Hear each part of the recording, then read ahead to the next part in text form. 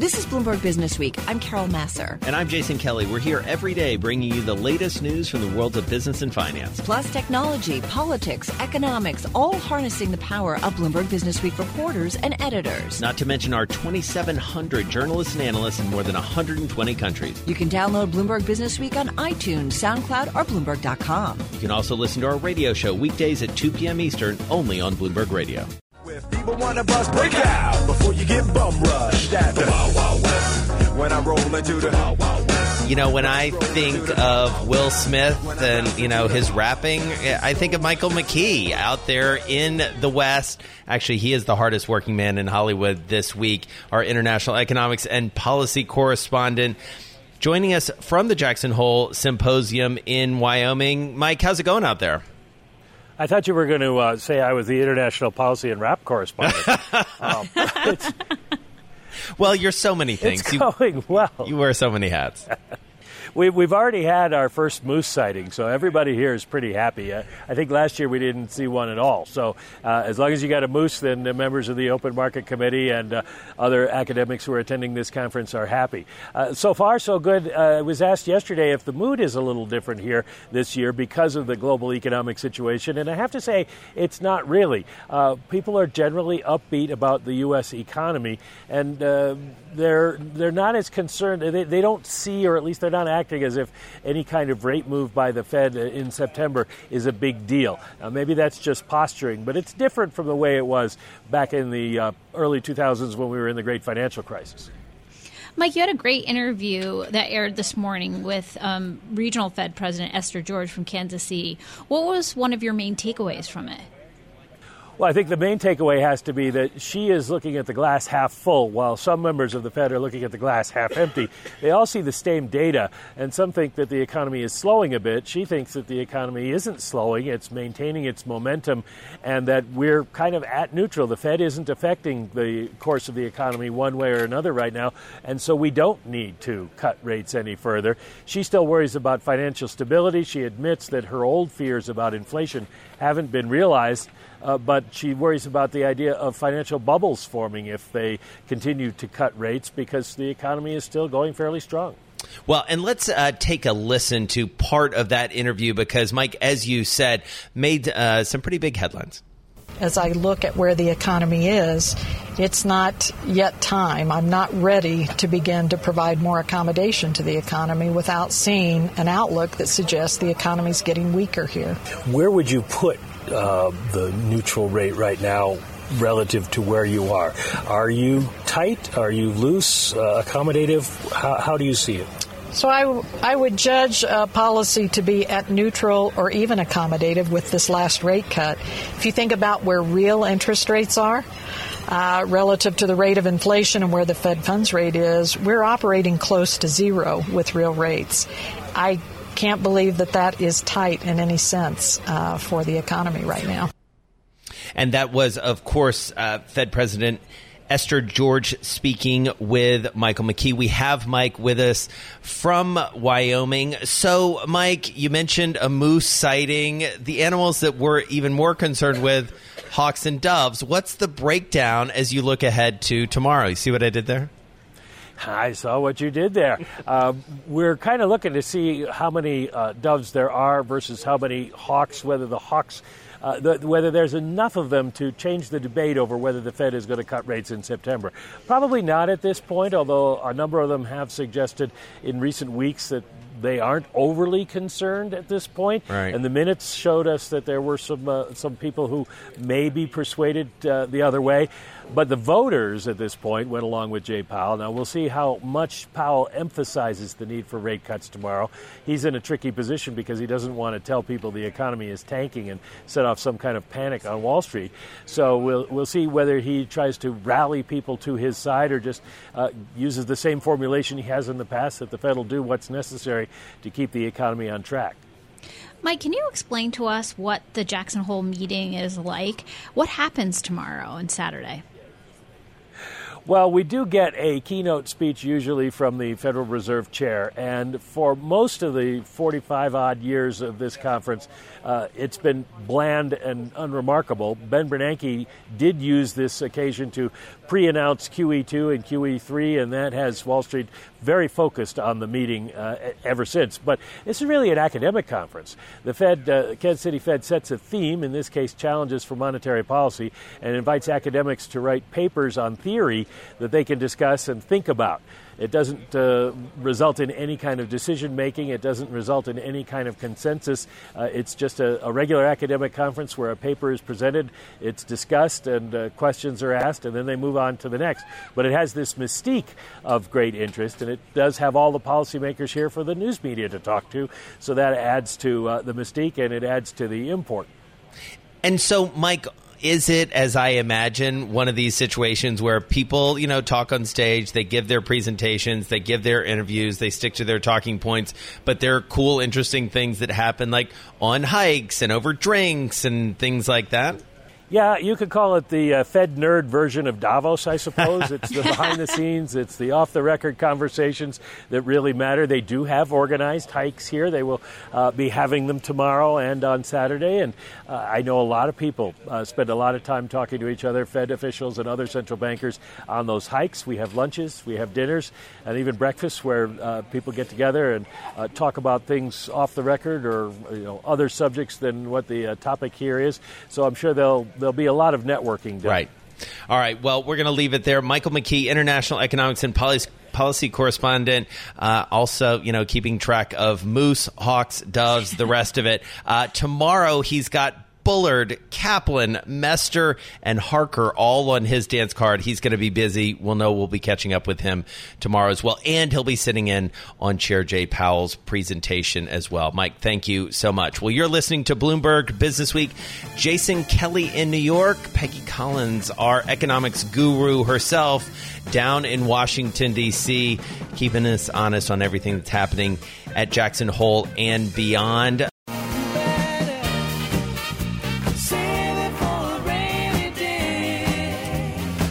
All right, we're all dancing here in the New York studio. I'm sure Peggy Collins is dancing down in Washington as well. And you know who else is dancing, I guess, are people who arrange or who are interested in distressed at high-yield market. It is such a great indicator of where the market's head is. Katherine Doherty is here. She covers that along with bankruptcy for Bloomberg here in New York City. She's here in our Bloomberg Interactive Brokers studio. Great to have you with us. Thanks for having me. Some people call you Kat. If you're really cool, apparently this is the inside scoop. They call you Kato. Mm-hmm. That's the coolest nickname I've heard in a while. So what's going on out there? This was one of the most read stories of the day. Yes, so this company, Save-A-Lot, you might have seen it, gone shopping there. It's a discount grocer. And they've experienced a lot of the problems that other retailers, not just grocers, have been seeing, such as declining foot traffic, problems with pricing. But their problems are also unique because in the discount space, basically all the competitors are all trying to outdo each other by lowering prices. And when that happens, you have to monitor not only how you're performing, but how your peers are performing. So this company, that they're based out of suburban St. Louis. Some of their biggest competitors are big German discount grocers that have encroached in their space. But then you also have the likes of Walmart and, of course, Amazon. With Amazon Prime delivering, people are changing their shopping habits. But we're also talking about shoppers here in this situation that are looking for the perfect price match. So they are looking for a bargain. Kat, you write in the story a little bit about, too, its parent company, I think, Onex, which bought Save-A-Lot in the last few years. How is that playing into the situation they're in right now? Yeah, so Onex is their owner, and they are very supportive of the company. They held a conference call this month talking about their vision for this retailer moving forward, but also acknowledging that the turnaround that they expected to happen is somewhat delayed. I think that there was a quote of one of the Onex managing directors calling it the goalposts have been moved or some sort. So basically they were expecting things to turn around, expecting these problems to be fixed faster, quicker, and it's been a tougher road for them. And one of the reasons we're so interested in this, I think, Kat, and again, keep us honest here, is that got high leverage. Onex, this was a leverage buyout, and so they put a lot of debt on this company, and we get a window into this market and into this company in part based on the appetite for that debt. It's risky debt. Yeah, this is definitely this is a loan that is trading in the 40s, 50s, so steep discount. So 40 to 50 cents on the dollar. Cents on the dollar. Yep. And it dropped there around the time that the company reported earnings this month. So you can get in for a bargain. No pun intended with this, with Save a Lot. Oh, I think the puns are all intended on this, but go on. Very well done. Exactly. But this loan also has no covenants. So with their earnings that they recently reported, their leverage has swelled, but lenders can't really do anything about it because they're not breaching any covenants because there are no covenants. So that's where the company can just continue on and try to do what they've been doing with executing their turnaround. And lenders are sitting on the sidelines and waiting to see if it happens. Kat, as Jason said, this leverage loan market and whether or not more companies may default if the economy struggles more is a big theme for your team and your beat. What are you seeing if you zoom back out? Well, for me specifically, I cover these companies that they have these big capital structures. The loans are trading close to par. They're owned by mutual funds, CLO holders, and overnight, because of some sort of announcement, whether it's earnings or a lost customer contract, these are very credit specific, meaning it's specific to the company itself. But we've seen not just one, not just two, but a handful of these companies pop up overnight. So I've been focusing on these individual credits when they come up, but when you take a step back, we are seeing that there's just more volatility. And I talk to a lot of folks on the buy side and sell side, and what you're also seeing is people are trying to sell these loans, and the price of which they can sell, or I guess the price where people are willing to come in and buy it is dropping lower because they see the risk. They don't want to jump in just yet. And when they do jump in, usually it's like a distressed hedge fund or a distressed investor that sees some sort of discount or opportunity. Yeah, it's really interesting. A canary in the coal mine to some extent. Really nice story. Onex Save a Lot debt goes for half off as rivals start to squeeze sales. Katherine Doherty here with us in New York. Tiny bubbles. All right, so many tiny bubbles, many, many, many more bubbles maybe than there were just a few years ago. LaCroix, they've been at the center of this trend, but it's getting crowded. It's the cover story here in the U.S.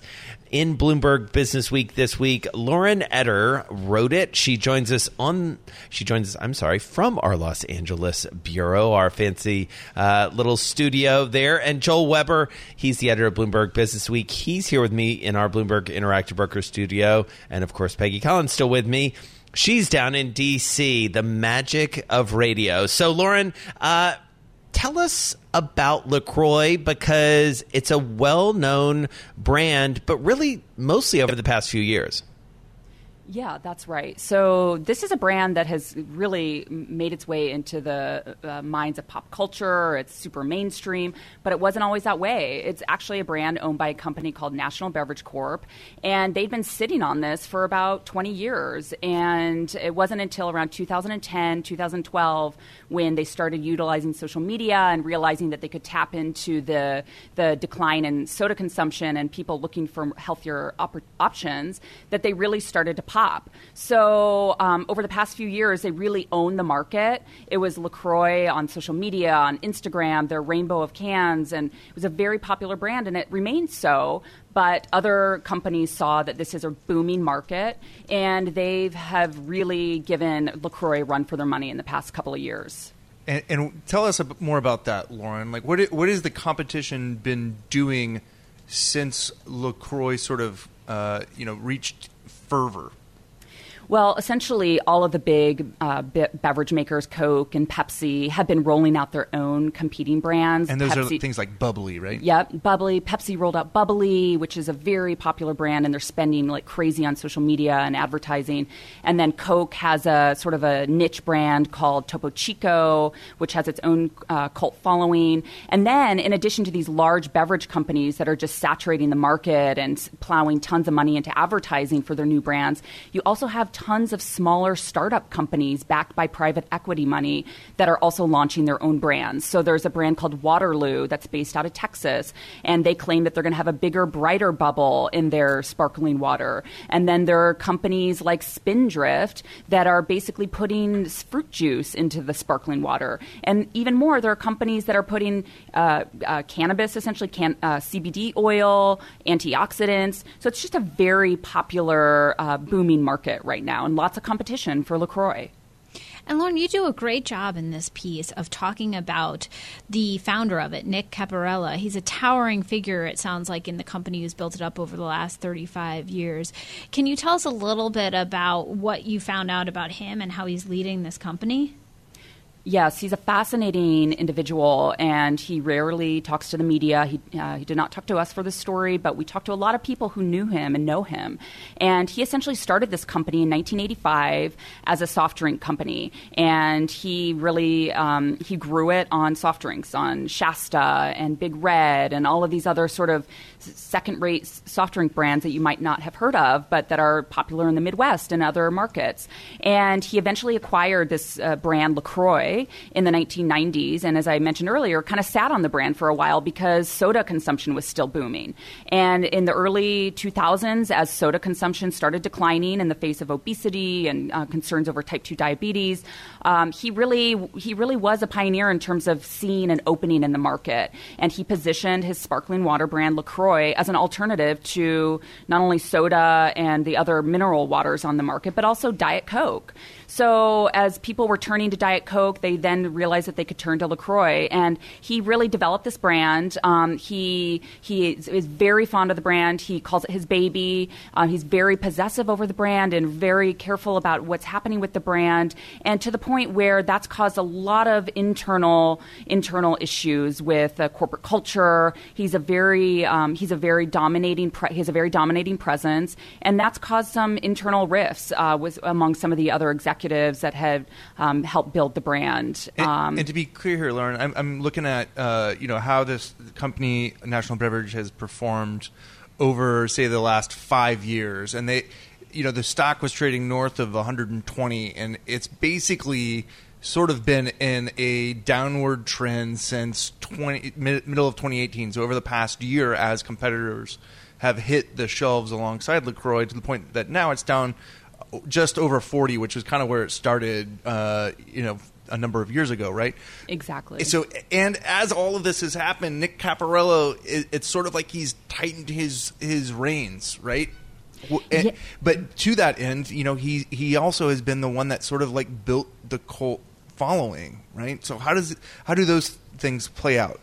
Well, I think that internally, before LaCroix really was big, there were a few people inside the company that were really shepherding the brand. And as it started to grow in popularity and as it started to gain traction on social media, Nick Caparella kind of came back, and he had kind of stepped back from his duties, but he came back and it became very, very dominating over the brand, and led to lots of disagreements. And part of the problem was that a lot of the people felt like he wasn't really he had sort of tunnel vision with the brand because it had become so popular. He called it the Tiffany of sparkling water, and he felt like even as the competition was coming in, that nobody could top LaCroix, and his brand was so strong and the brand presence was so powerful that he didn't really need to stoop to the level of dropping the price or spending a lot on advertising. And I think that a lot of people that I talked to attributed that to sort of hubris. It's almost like a classic case of hubris in a business story. Right.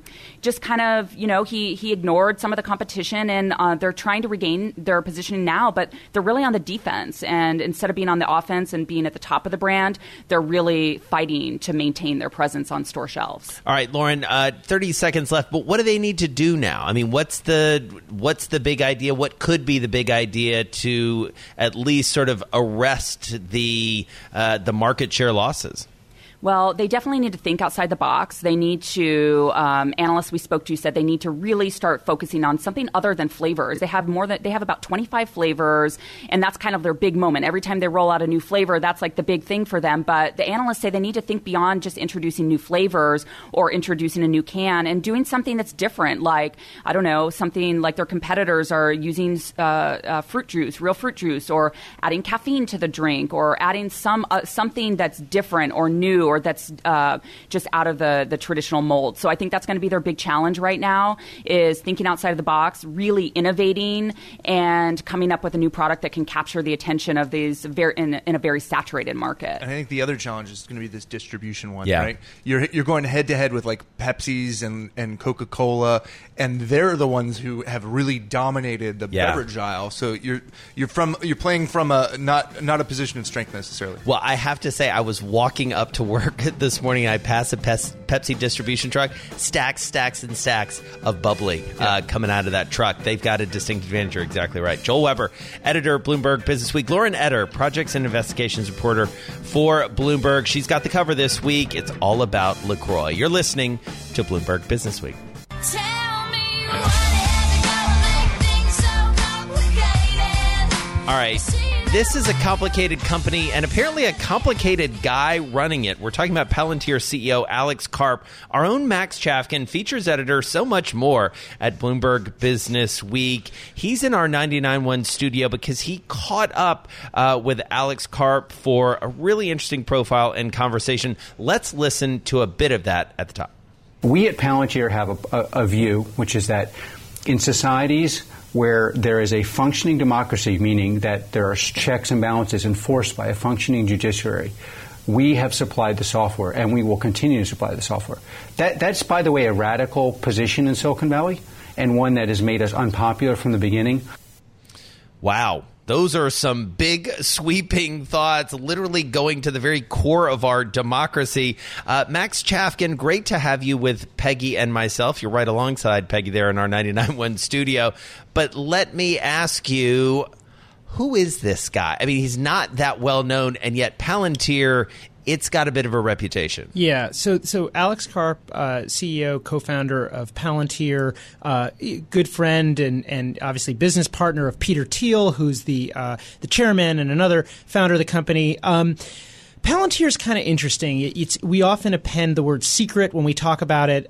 Their claim to fame until relatively recently was that the software that they make, which is kind of a data mining, data visualization platform, it was used, rumor has it, never confirmed or denied, by the CIA in the hunt for Osama bin Laden. And on the sort of strength of that, Palantir was able to get a bunch of corporate contracts, particularly in Europe, and Palantir, especially over the last few years, has won lots and lots of business in the United States. Most controversially, especially since the election of President Trump, a contract with ICE, the U.S., basically the U.S. Border Police. So, Max, tell us what Palantir's stance has been on this contract with ICE. Well, it's been a little hard to parse, and that's partly because they're doing a delicate dance. Like every CEO, we see CEOs kind of falling over themselves to some extent to both distance themselves with the Trump administration, maybe, and at times not get the White House too angry. Palantir has been a little bit firmer, and in this interview, Alex Karp donated money to Hillary Clinton. He said, I'm sympathetic to the Trump administration on immigration policy. So unlike many of these other Silicon Valley companies, he's a bit hawkish on immigration. We saw in the immediate aftermath of the Trump election, many Silicon Valley CEOs coming out, including some very senior executives actually protesting against U.S. immigration policy. And what he is trying to say is basically, it's not our place to, dictate U.S. policy. And this is a criticism, and you heard it in the clip, of frankly Google mainly, right. which pulled out of the bidding for this $10 billion cloud computing contract because its employees were protesting. Well, and Max, I'm so glad you brought that up, because this interview and these comments and a lot of what you were reporting comes at a time when, as you know as well as anyone, we've got big existential questions about big tech. Where does Palantir sort of fit into all that? Because it's not easy. It's essentially impossible to sort of lump them in with, for lack of a better term, sort of the FANG stocks that, we talk about, and sort of their role as it relates to social media. They're involved in things that are candidly a lot more important to like national security. So it's a little bit hard to untangle the cultural moment, which is, I think that, separate from the questions of the Trump administration immigration policy or whatever, there's this general feeling in society that probably started around the 2016 election that big tech has too much power. Right. And Alex Karp is making a version of that critique, but it's quite different, because he's not saying that big tech has too much power because Google controls the search engine or something. He's sort of saying he's sort of using that as a way to kind of differentiate Palantir from some of these other Silicon Valley companies, which are in the long run probably competitors to Palantir. Yeah. I mean, the thing that's really interesting about this moment and these protests is you had these companies, these Silicon Valley companies, Google, Amazon, Facebook, Microsoft, they're all founded as consumer companies, but they're all pushing more and more into the world of defense and weapons and stuff like that. And that's where that puts them in conflict with a company like Palantir, and for that matter, with Northrop Grumman, Lockheed Martin, and so on. Yeah, it's so interesting. Excuse me, and such a great interview. Catch that. We're going to play out more of it on Bloomberg Tech later on, 5 p.m. Wall Street time on Bloomberg Television. Check it all out on Bloomberg.com, including the story by Max Palantir. CEO Alex Karp outlines his complicated politics. That's a pretty good headline. Captures it very well. Max joined us from our 99.1 studio in Washington, D.C. I'm driving in my car. I turn on the radio. Yeah, how about you let me drive? Oh, no. Who's gonna drive you home? Honey, please, I'll do the driving. Drive on. Excuse me, I want to drive. Just drive, baby. It's the question that drives us. We can reach our destination. This is the Drive to the Close. That funky music will drive us till the dawn. On Bloomberg Radio. And it is time for the Drive to the Close. Omar Aguilar is with us. He is Chief Investment Officer of Equities for Charles Schwab Investment Management. He joins us on the phone from San Francisco. Omar, great to have you with Peggy and myself. Thank you. How's everybody? Everybody is doing great. So tell us about the markets right now, because I feel like everybody's generally feeling great, but there's still a little bit of caution in the backs of a lot of our minds, because we see a very robust and enthusiastic consumer in many ways. Good retail earnings we've seen over the past couple days, for instance. But we also know that closer to you than to us out at Jackson Hole, you've got a gathering of Fed folks who may be thinking about cutting rates again. So what are we to make of that? Yes, and I think you express it very well. I think the feeling in the market this week particularly is one of those like when you're driving a car and you make a turn and you realize that you're in the wrong neighborhood. Right. Like you're feeling empowered, you're in the right, you're a car, you're protected, but somehow you feel there's risk in the horizon. You don't know why, but you just don't have that anxiety, type feeling. And I think a lot of what is explainable because of what you describe. All the eyes are on the central banks. So far, not just the Fed, but we have a global central bank easing program. We have over 25 global central banks that have started the easing period, and therefore, everybody's looking for what is the Fed going to do. And now the Fed is in a very different situation than the rest of the central banks because our U.S. economy is very resilient and it's actually pretty solid. Unlike other parts of internationally where definitely there is concerns about, the global slowdown and the situation economically, the U.S. GDP and the U.S. economy is actually on track to be on trend. And therefore, the Fed has to evaluate, whether or not financial stability has more merits to do another cut in September, which is pretty much priced into the market, for the right reasons. So, Omar, do you think stocks are overvalued at the moment, or do you think they have the potential to even go higher, even though we've seen a lot of volatility this summer? Well, that's actually a great question because the definition of valuation, obviously, it is in the context of where things are relative to rates, too.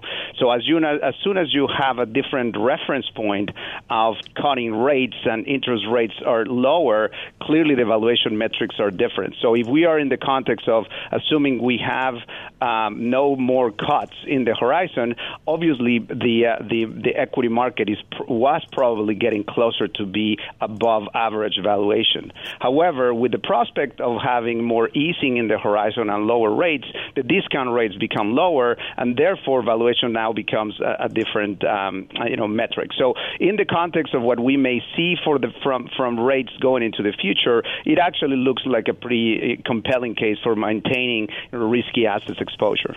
So, Omar, talk to me about U.S.-China trade, because I feel like almost every day I get a slightly different answer from people in terms of how important this actually is. I was reading something this morning that said, even if there's a dramatic reduction in imports from China, it's really not going to knock a meaningful amount off of our sort of economic growth, however you want to measure it here in the United States. And yet it feels like it's part of the pall that's hanging over the markets, this global uncertainty, whether it's about trade or whether it's just generally about China. How do you figure that in to a cohesive investment thesis?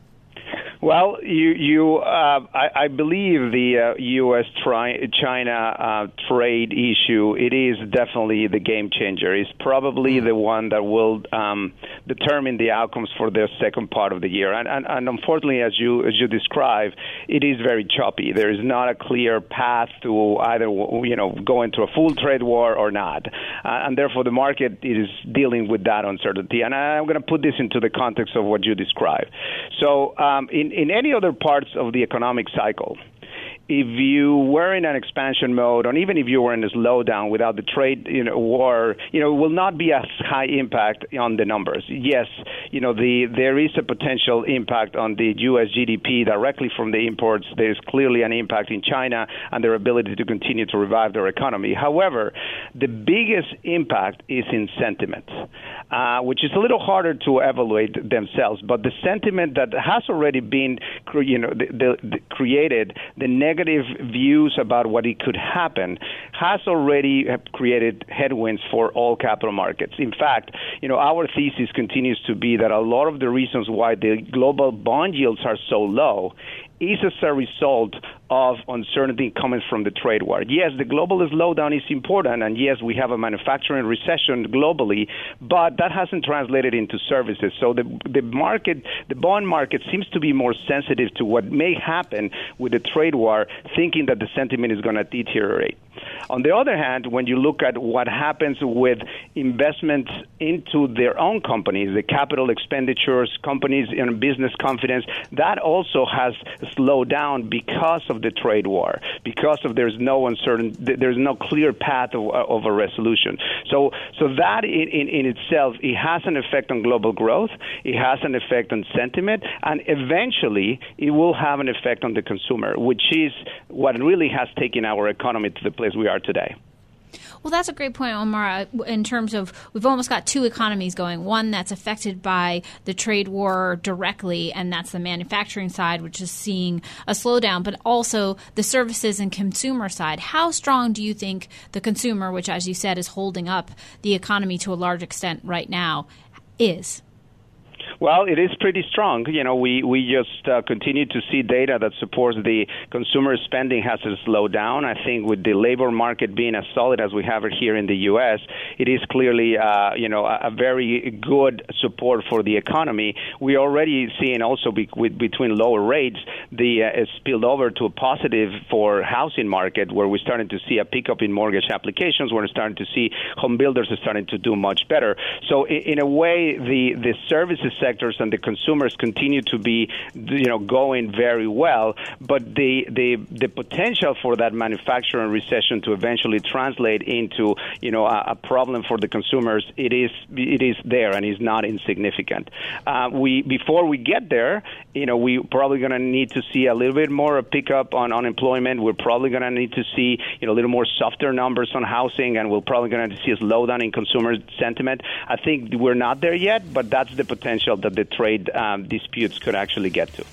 All right, we're going to leave it there. Omar Aguilar is Chief Investment Officer of Equities at Charles Schwab Investment Management. He joined us on the phone from San Francisco. Thanks for listening to Bloomberg Businessweek. You can subscribe to the podcast on iTunes, SoundCloud, or Bloomberg.com. You can also listen to our radio show every weekday at 2 p.m. Eastern, only on Bloomberg Radio.